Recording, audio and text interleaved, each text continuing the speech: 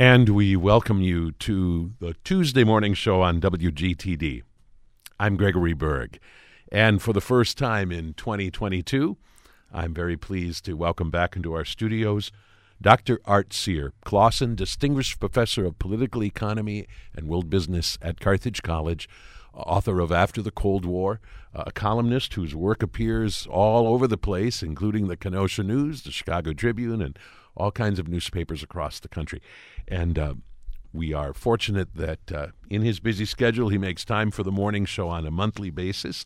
He's been a regular visitor to the morning show for more than 20 years, actually. So a fixture, as they say. And we're happy to be able to talk with him about a variety of topics in each of these monthly visits. And Professor Cyr, we welcome you back to the morning show. Happy New Year. Well, thank you. Thank you for such a warm, kind introduction. So it's nice to have a warm word on a cold morning, as the cow said to the farmer. And here's to 20 more. Yeah, here we go. Yes, and it is a cold morning out there for sure. We have a lot to talk about. You've written on some really interesting topics as of late, and actually I want to talk with the one that focuses on a four-letter word that starts with F, and that word is fear. And you have some important things to say about fear, and especially about the way in which fear can be, in your words, an infectious public menace. So this is something that we've touched on before, but clearly it's a concern of paramount importance to you at the moment for probably a couple of different reasons. But tell our listeners what prompted you to devote one of, I think, maybe your very first column of 2022 to the topic of fear.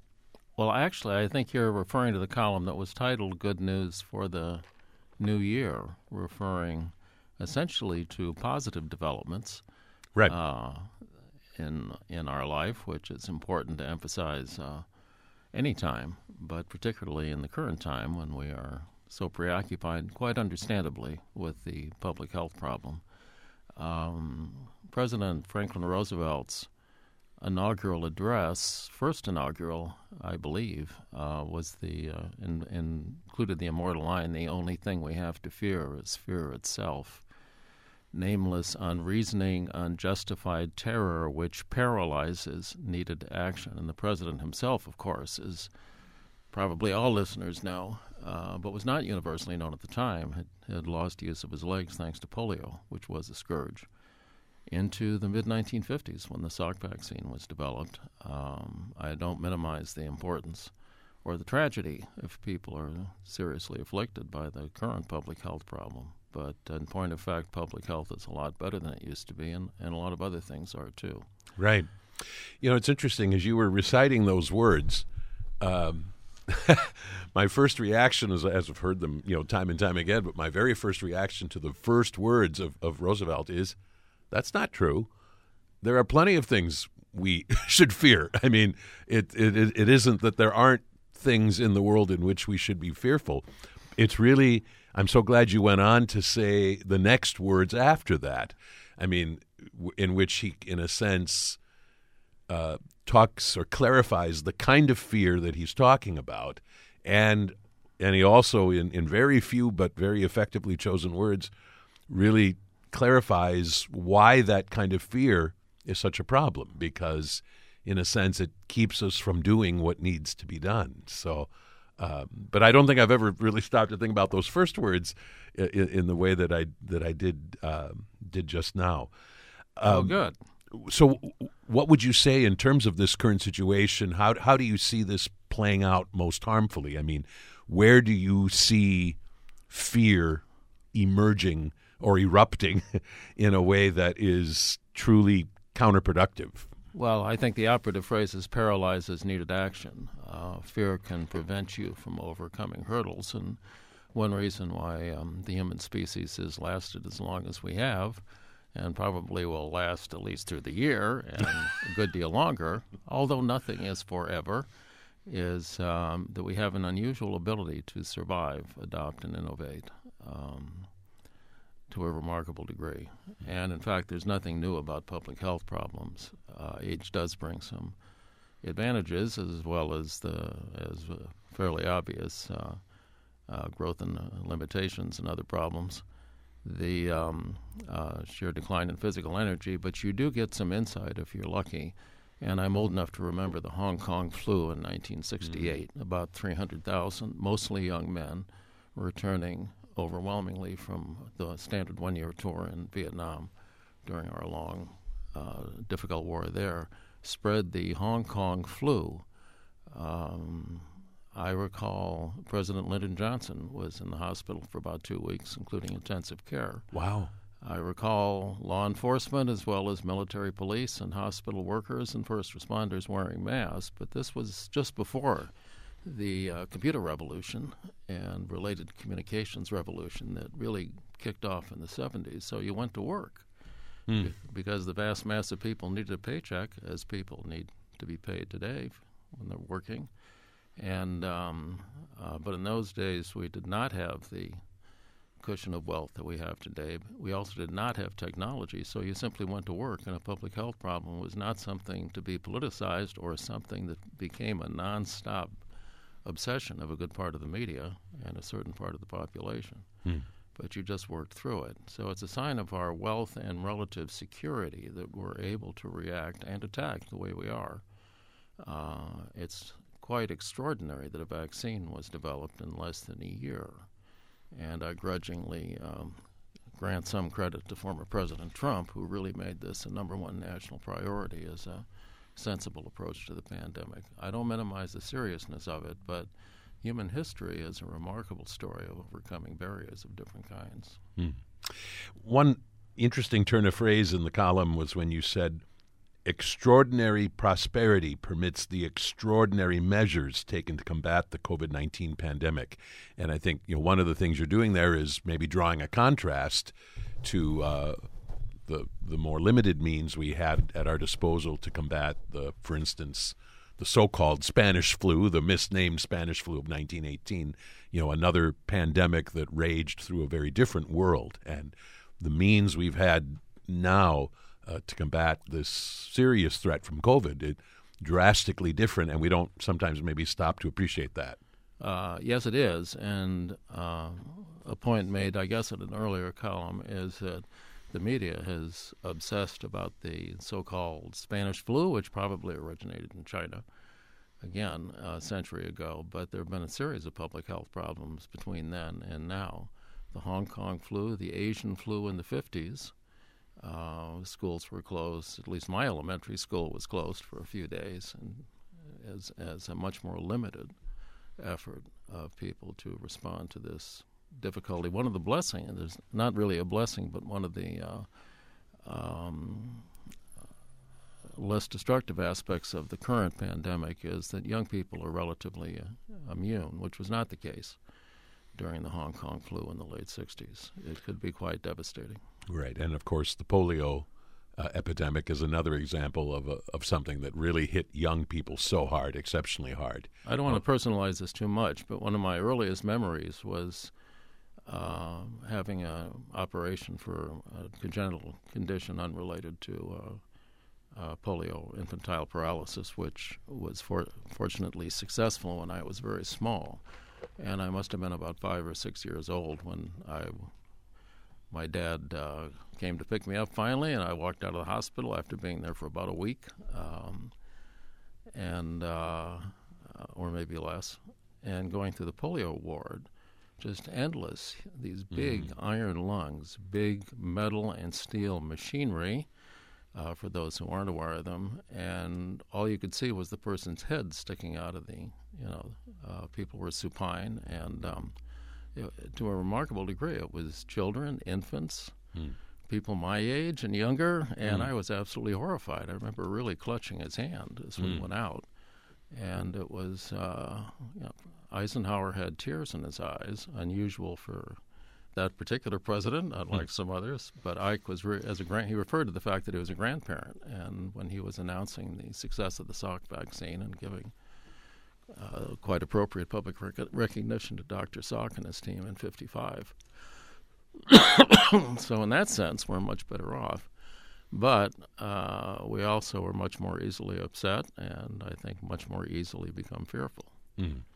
You do write at one point, I mean, and you're correct that actually what this column is mostly about are some of the great advancements, the progression that has been made over the last decades, particularly when it comes to something like prosperity. And you cite really striking statistics about how we see actually much less severe poverty around the world than we once Around the did. world, that's right, Yeah. even compared to 4 decades ago. Right. The And World Bank is, excuse me for getting excited here, but that's particularly good when you're older, that you get excited sometimes. The World Bank is a particularly good resource for actual hard data on how incredibly really dire, severe poverty, real destitution has been shrinking in the world. Right, and you summarize all that by saying destitution is no longer the norm. And Yeah. once upon a time, the majority of the world lived in abject poverty and in very, very unsafe conditions. And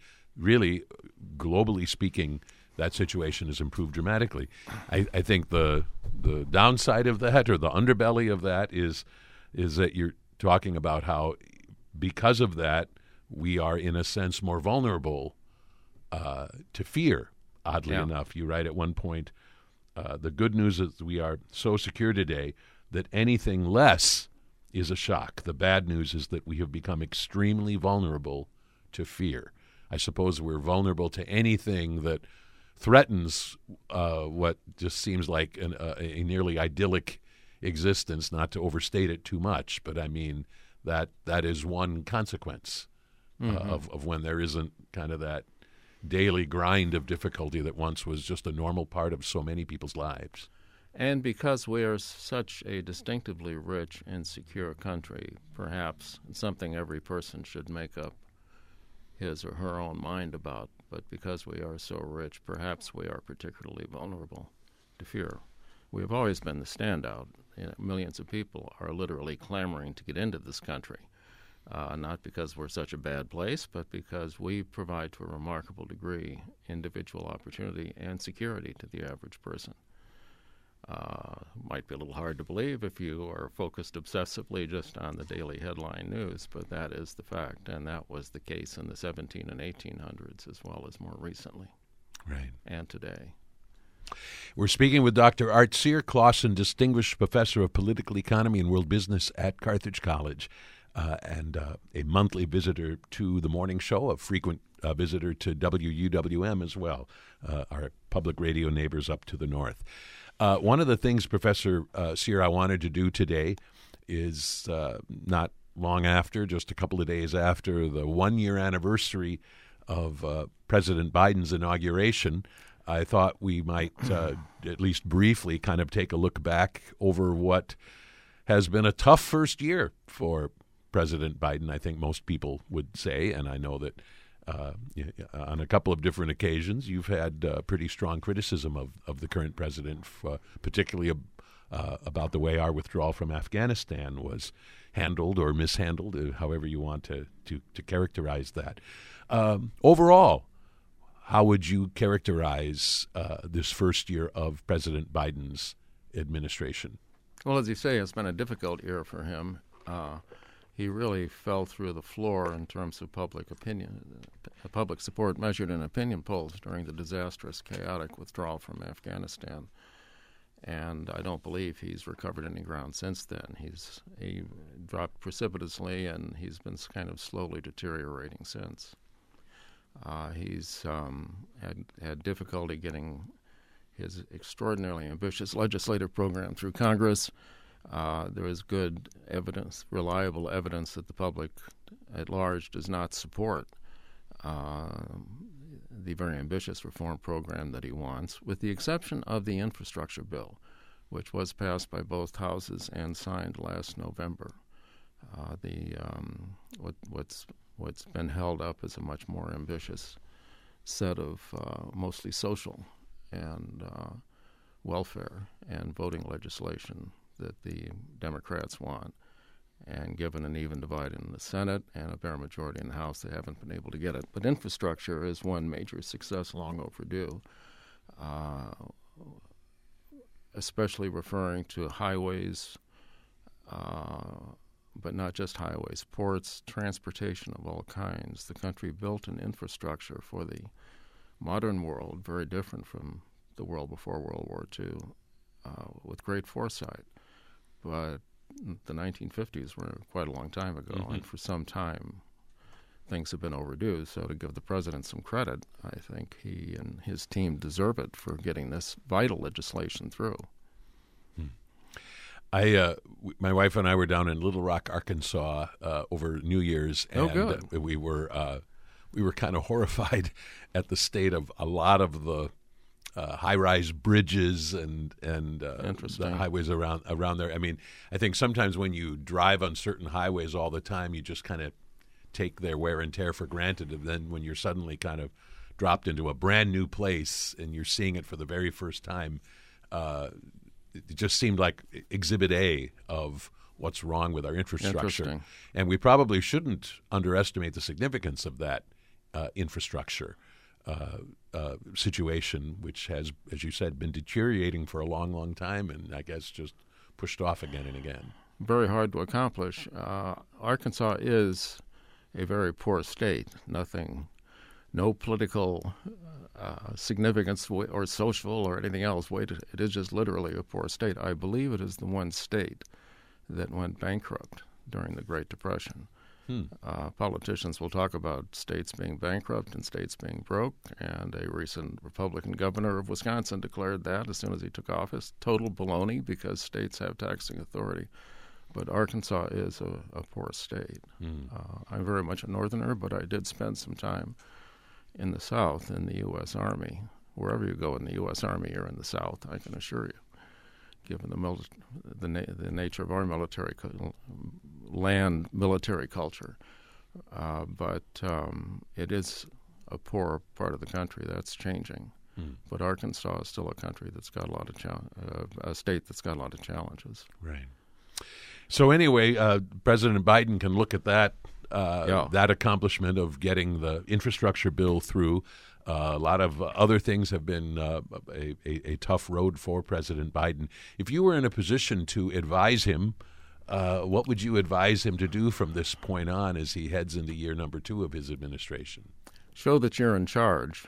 When you're the President of the United States, you have tremendous, almost endless opportunities in public relations terms, but also in more tangible terms, to use your presence, your persona, to show that you, in fact, are in charge. And great presidents, before or after the radio and TV age began, have had that capacity. And so far, obviously, he has not been able to do that. I would encourage him to talk less. He's got a weakness for off-the-cuff commentary that I think, especially regarding foreign policy and military matters, is it's something that should be used judiciously.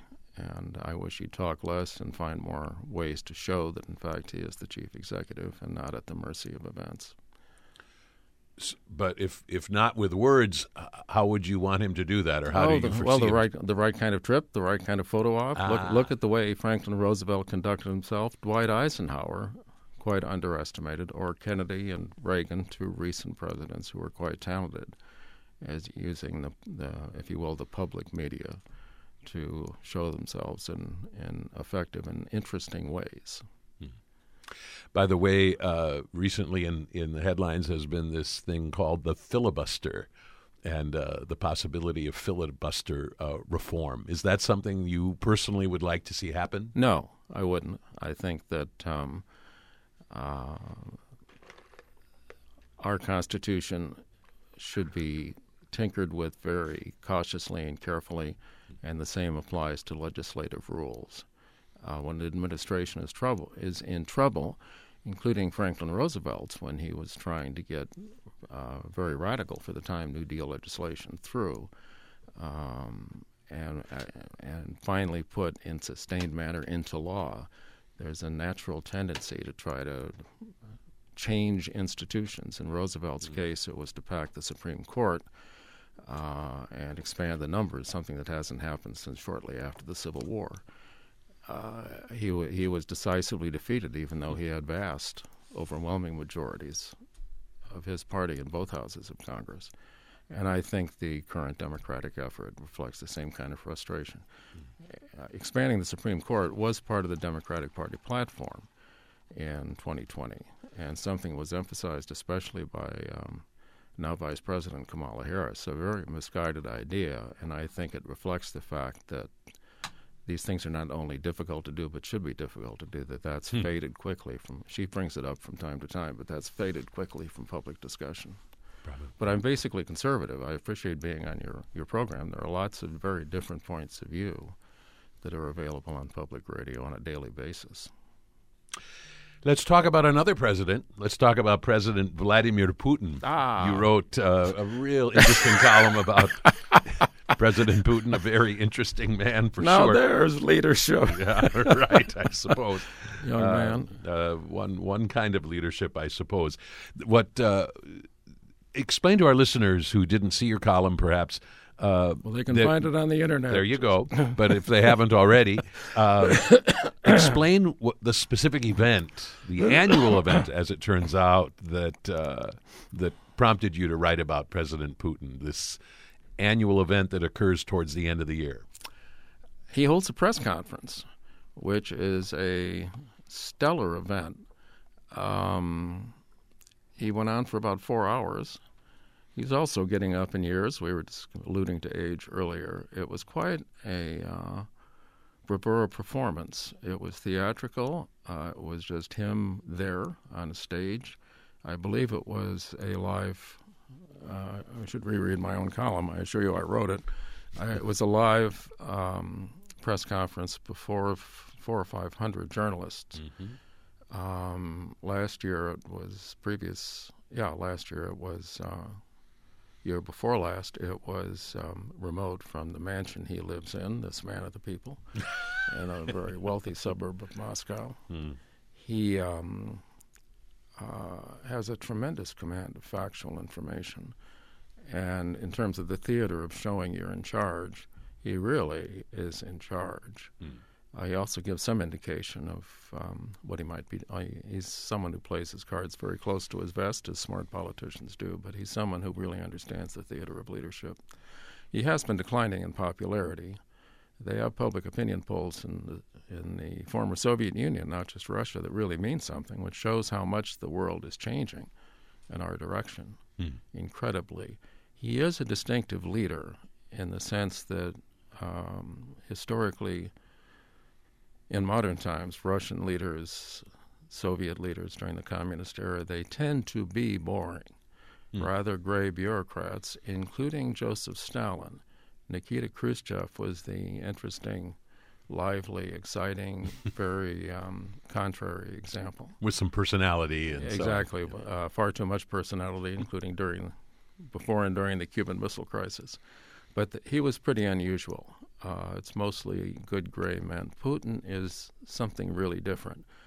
And he's probably survived for 2 decades, says the professor from the safe sidelines. But how does this guy do it? He has produced real improvement in the terrible economic conditions in Russia. Russia was about to go bankrupt at the turn of the century, and he deserves credit for bringing them back. But he also uses theater very, very effectively. It's a really fascinating character. Yeah. One of the things you said is that over the course of this news conference, one thing became really, really clear, and it's something that the media, by and large, has scarcely paid any attention to, and that is how the economy of Russia has dramatically changed, tilting decisively towards capitalism. And this is something that I think most of us have heard really anything about. And I guess we're so obsessed with Ukraine, or the media is. Right, One reason your program is valuable is you go beyond the immediate obsessions of the of the moment. The media. Yeah. So explain his comments about, I think, the Central Bank of Russia and what he was, in a sense, describing and kind of the reality of kind of a new Russia that he's actually talking about that not too many people are paying attention to. Yes, they put in place, along with needed reforms after communism failed, a more dramatic transformation than what the ruling clique in China is trying to do, maintain a Communist Party's grip on the society while liberalizing the economy. Can't be done over the long term, I believe, but they're sure as hell trying. The Russians have been more realistic, perhaps of necessity, but they put in place a market economy, and they have an independent central bank, as do we and any other country that wants to actually be successful during and since the Industrial Revolution. I believe the current head of the central bank is a woman. It is a truly capitalist financial institution, and he referred with considerable sophistication to the importance of having stable money, a sensible monetary policy, and an independent, this very dictatorial man by nature, who's also a killer. He made his name professionally as a star in the KGB, the Soviet secret police in East Germany, probably the most totalitarian state in history. Unlike us and the British and the French, the Soviets left a lot of the Nazi infrastructure in place and simply built on top of it. A huge percentage of the East German population were, in fact, government agents for either the East German or the Soviet government. Anyway, I digress.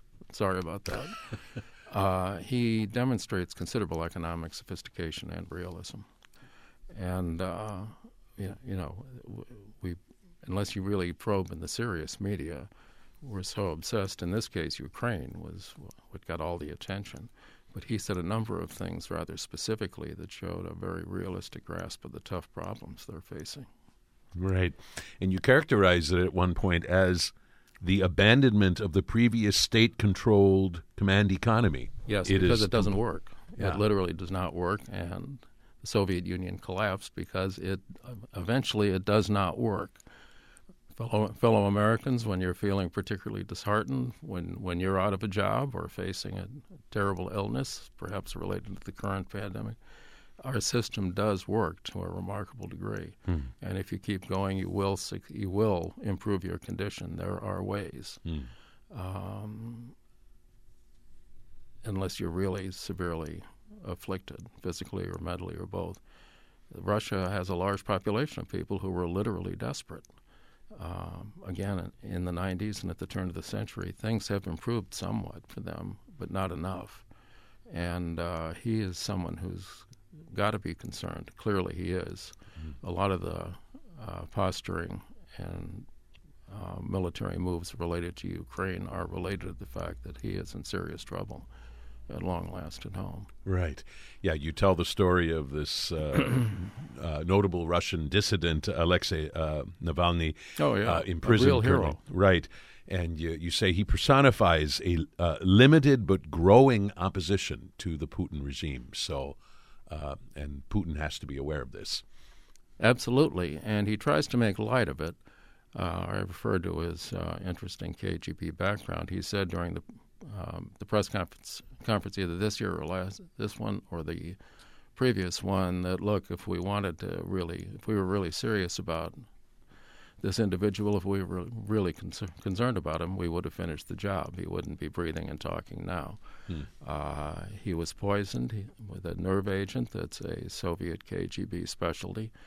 Ironically, in some ways, he was evacuated by special aircraft beyond control of the state to Germany. And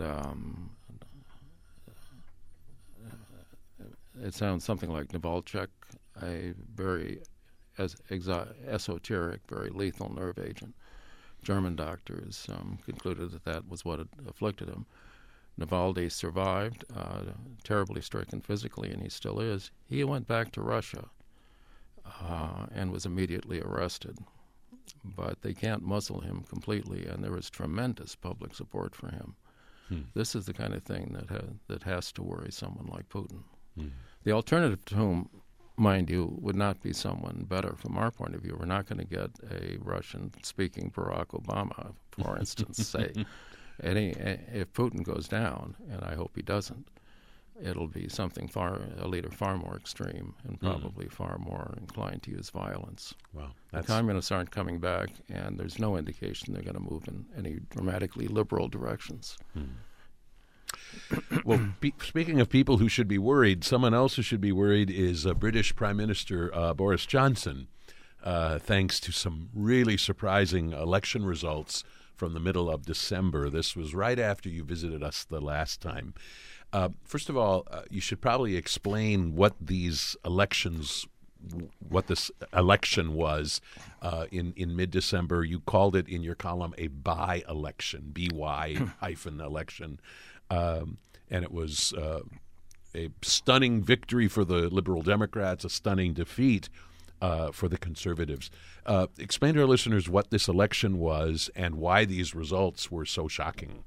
The British have general elections for members of the House of Commons, the lower house of their parliament. The House of Lords is the upper house, kind of like our Senate, but different, still based heavily on heredity, but also non-hereditary appointment. But the general election elects the House of Commons. It's like our presidential and congressional elections held every 2 years for the House of Representatives. By-elections are like a special election in this country when a seat becomes vacant. I believe a Conservative member of a seat that had been held by the Conservative Party forever, for like 200 years, was forced to resign in effect because of a corruption problem. He was lobbying in ways that go beyond the law in their system. And the Conservatives assumed they were going to win. The third party, the Liberal Democrats, took the seat, which really was an extraordinary victory. And that's kind of a tip of an iceberg of what is now public rage at the Prime Minister and his government, partly because they were doing a lot of partying. Insane, actually, from any common sense point of view, but Boris Johnson is kind of like that. They were breaking their own COVID rules. With parties and yes, doing it while the flagrantly. public was locked down, and they've Right. had a very severe lockdown, and COVID has been a severe problem for that country, in some ways more than ours. They're more constrained geographically, among other things. The British talk about fair play. I was very, very blessed to live there for a year when I was working on my PhD dissertation. It was my first experience overseas. And it is a very law-abiding culture. And there's a lot of integrity in day-to-day life that impressed me then and impresses me now. And it's not just my Anglophile bias. And that kind of behavior will really set them off. He is also a very strange character. I think of him as their kind of version of Donald Trump. He's not a typical political leader, and he came up very quickly in a time of turbulence in their system for them in a way that did not indicate a broad base of public support. He was mayor of London. In their system and ours, you don't normally go from being a mayor to being a major national political figure. Hubert Humphrey is one dramatic exception in our system, but there aren't many. He was elected party leader by a relatively small vote within the Conservative Party. So in many ways, it's a fascinating career. Kind of a fluke, maybe, in some ways. But his bad habits, if he'd been around longer and had a more conventional career path, I guess I'm trying to say, he probably would have gotten in trouble earlier. And he is in trouble. One of the things you say in this column is that even apart from this specific election that happened in North Shropshire, that there are other indications that other parties are really gaining ground on the Conservatives. Yes. And he should be worried. Well, I was in Britain many years ago, 69, 70, and I was working on the Liberals, now the Liberal Democrats, and people would laugh at me, not the Liberals, of course, but they really would get kind of sarcastic and not just devoted members of the other. The Liberals, why? Because it was a dominant two-party system, the Conservatives and Labour. And now the Scottish National Party, the SNP, has a significant parliamentary representation in Westminster, they now dominate. Scotland, the Welsh National Party's Plaid Cymru has less dramatically gained strength in the decades since.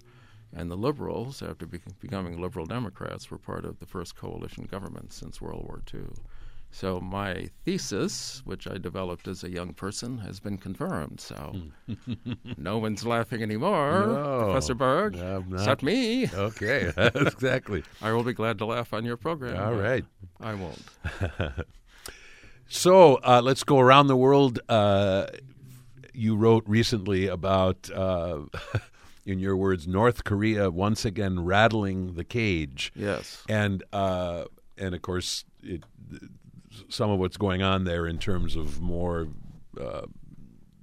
provocative talk and missile tests and so on really generates headlines. And one of the things that you regret about that, I think, is that it pulls our attention away from the tremendous success story, which is in South Korea, which, in your words, is moving from strength to strength under their current president, Moon Jae-in. Yeah. Tell us more about how you see this current situation. North Korea has set off I think 4 ballistic missiles within a 2-week period.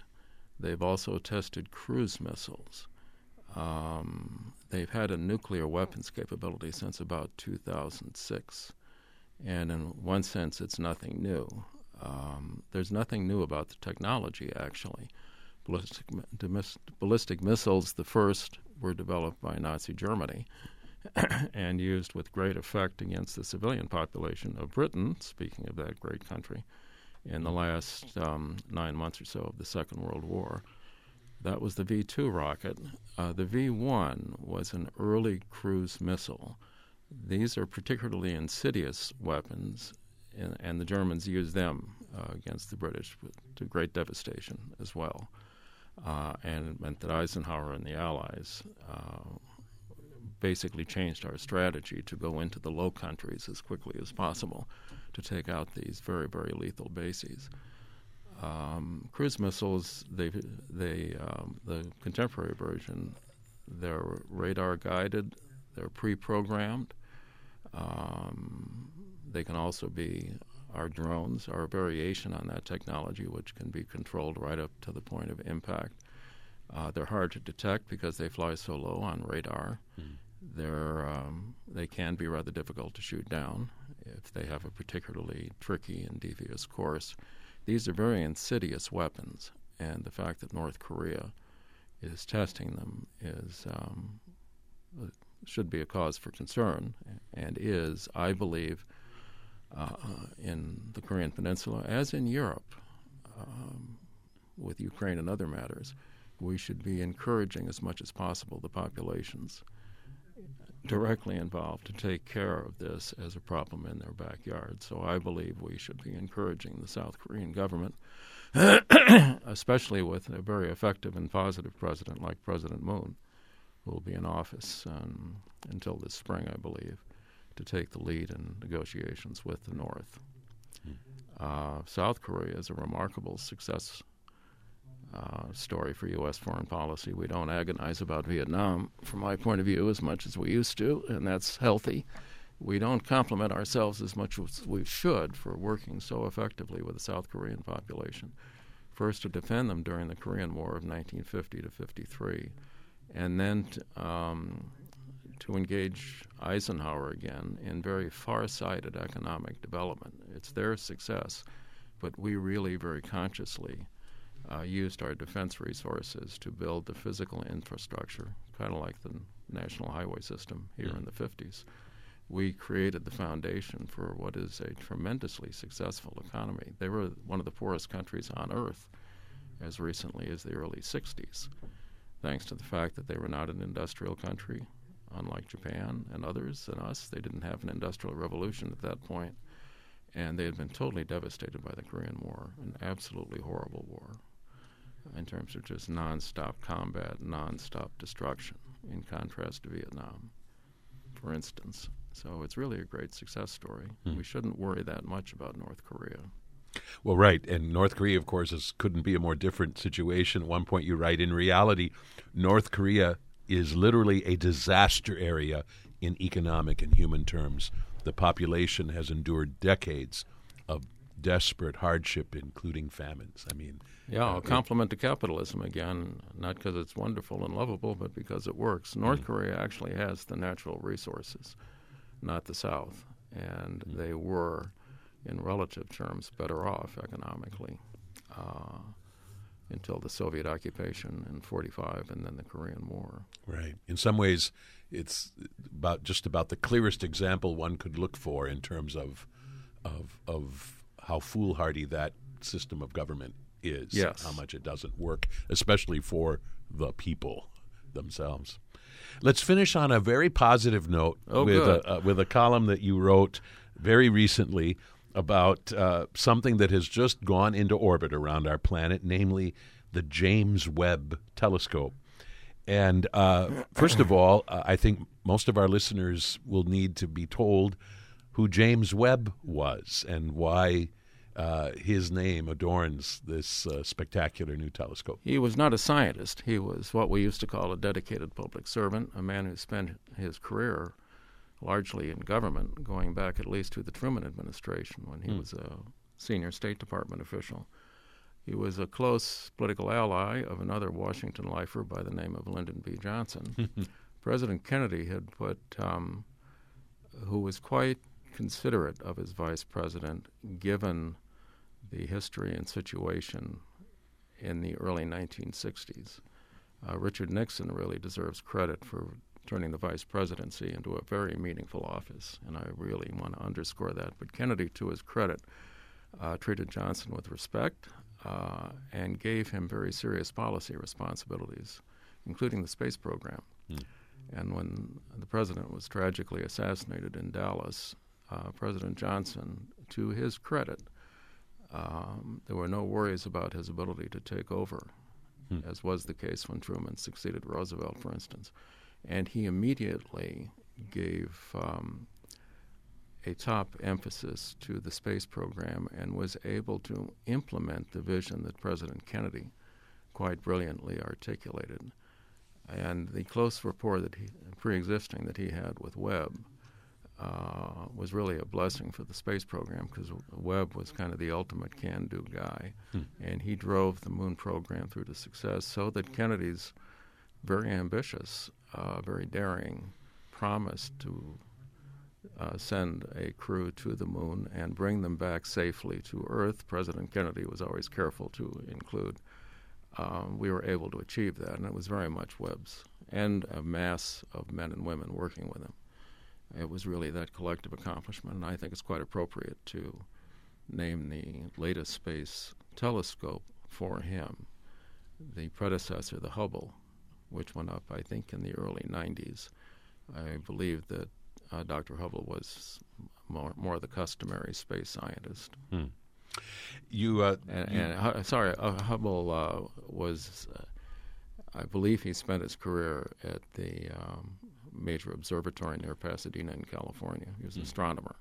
And that seems to be more typical of who we name these things for. Right. And so James Webb is kind of the outlier here in terms of being... Yeah, but it's really significant. Yeah, right. And I think LBJ's redemption, partial, will be because of the tremendous policy success that he put in place, including the civil rights and voting rights legislation that you regularly bring up, subjects that you regularly bring up on this program. Right.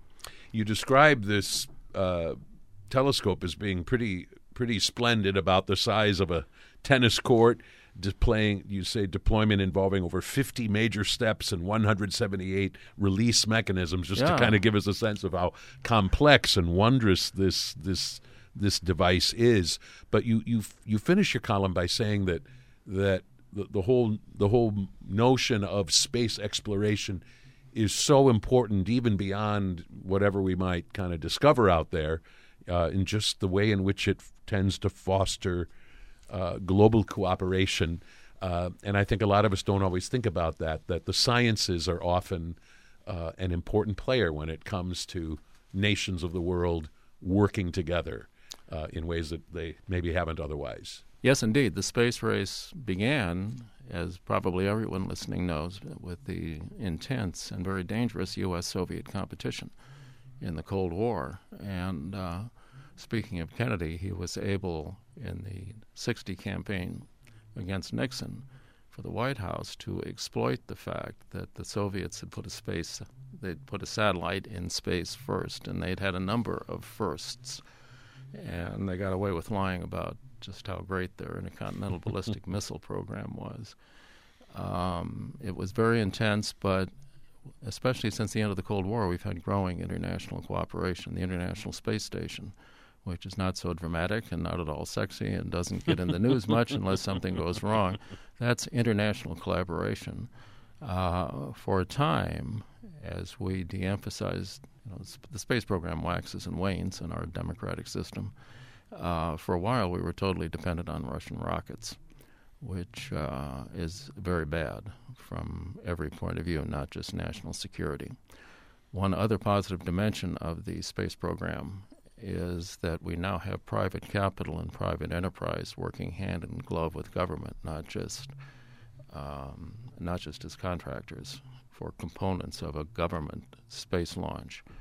The ubiquitous, unavoidable Elon Musk. He's a capitalist with his own space program.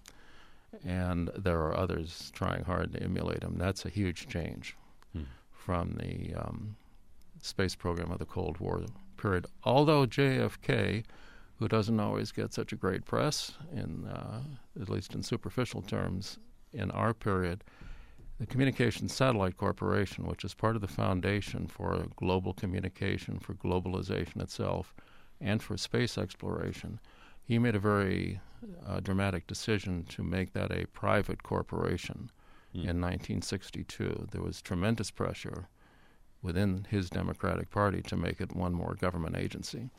And I think Kennedy deserves a lot of credit for, in that area as well, in very practical terms, being farsighted.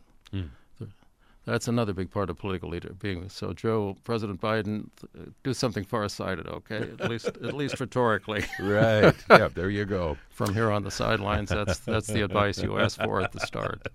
I did ask for that, and I appreciate you sharing it. Dr. Art Sear Clausen, Distinguished Professor of Political Economy and World Business at Carthage College, and a monthly visitor to the morning show. I think we've started out 2022 with a bang with this conversation today. I think we touched on some really important topics and issues, and I really appreciate you joining me today on the morning show to be part of today's program. And I look forward to all of the visits that are to come. Well, thank you, Professor Berg. Very distinguished as a great guy and a very decent human being. Thank you so much. Good to have you here. Tomorrow on the morning show, I'm going to be speaking with one of the country's most renowned defense attorneys, who has written a new book called American Injustice, David S. Rudolph, tomorrow on the morning show. And we'll be commemorating Holocaust Remembrance Day on Thursday.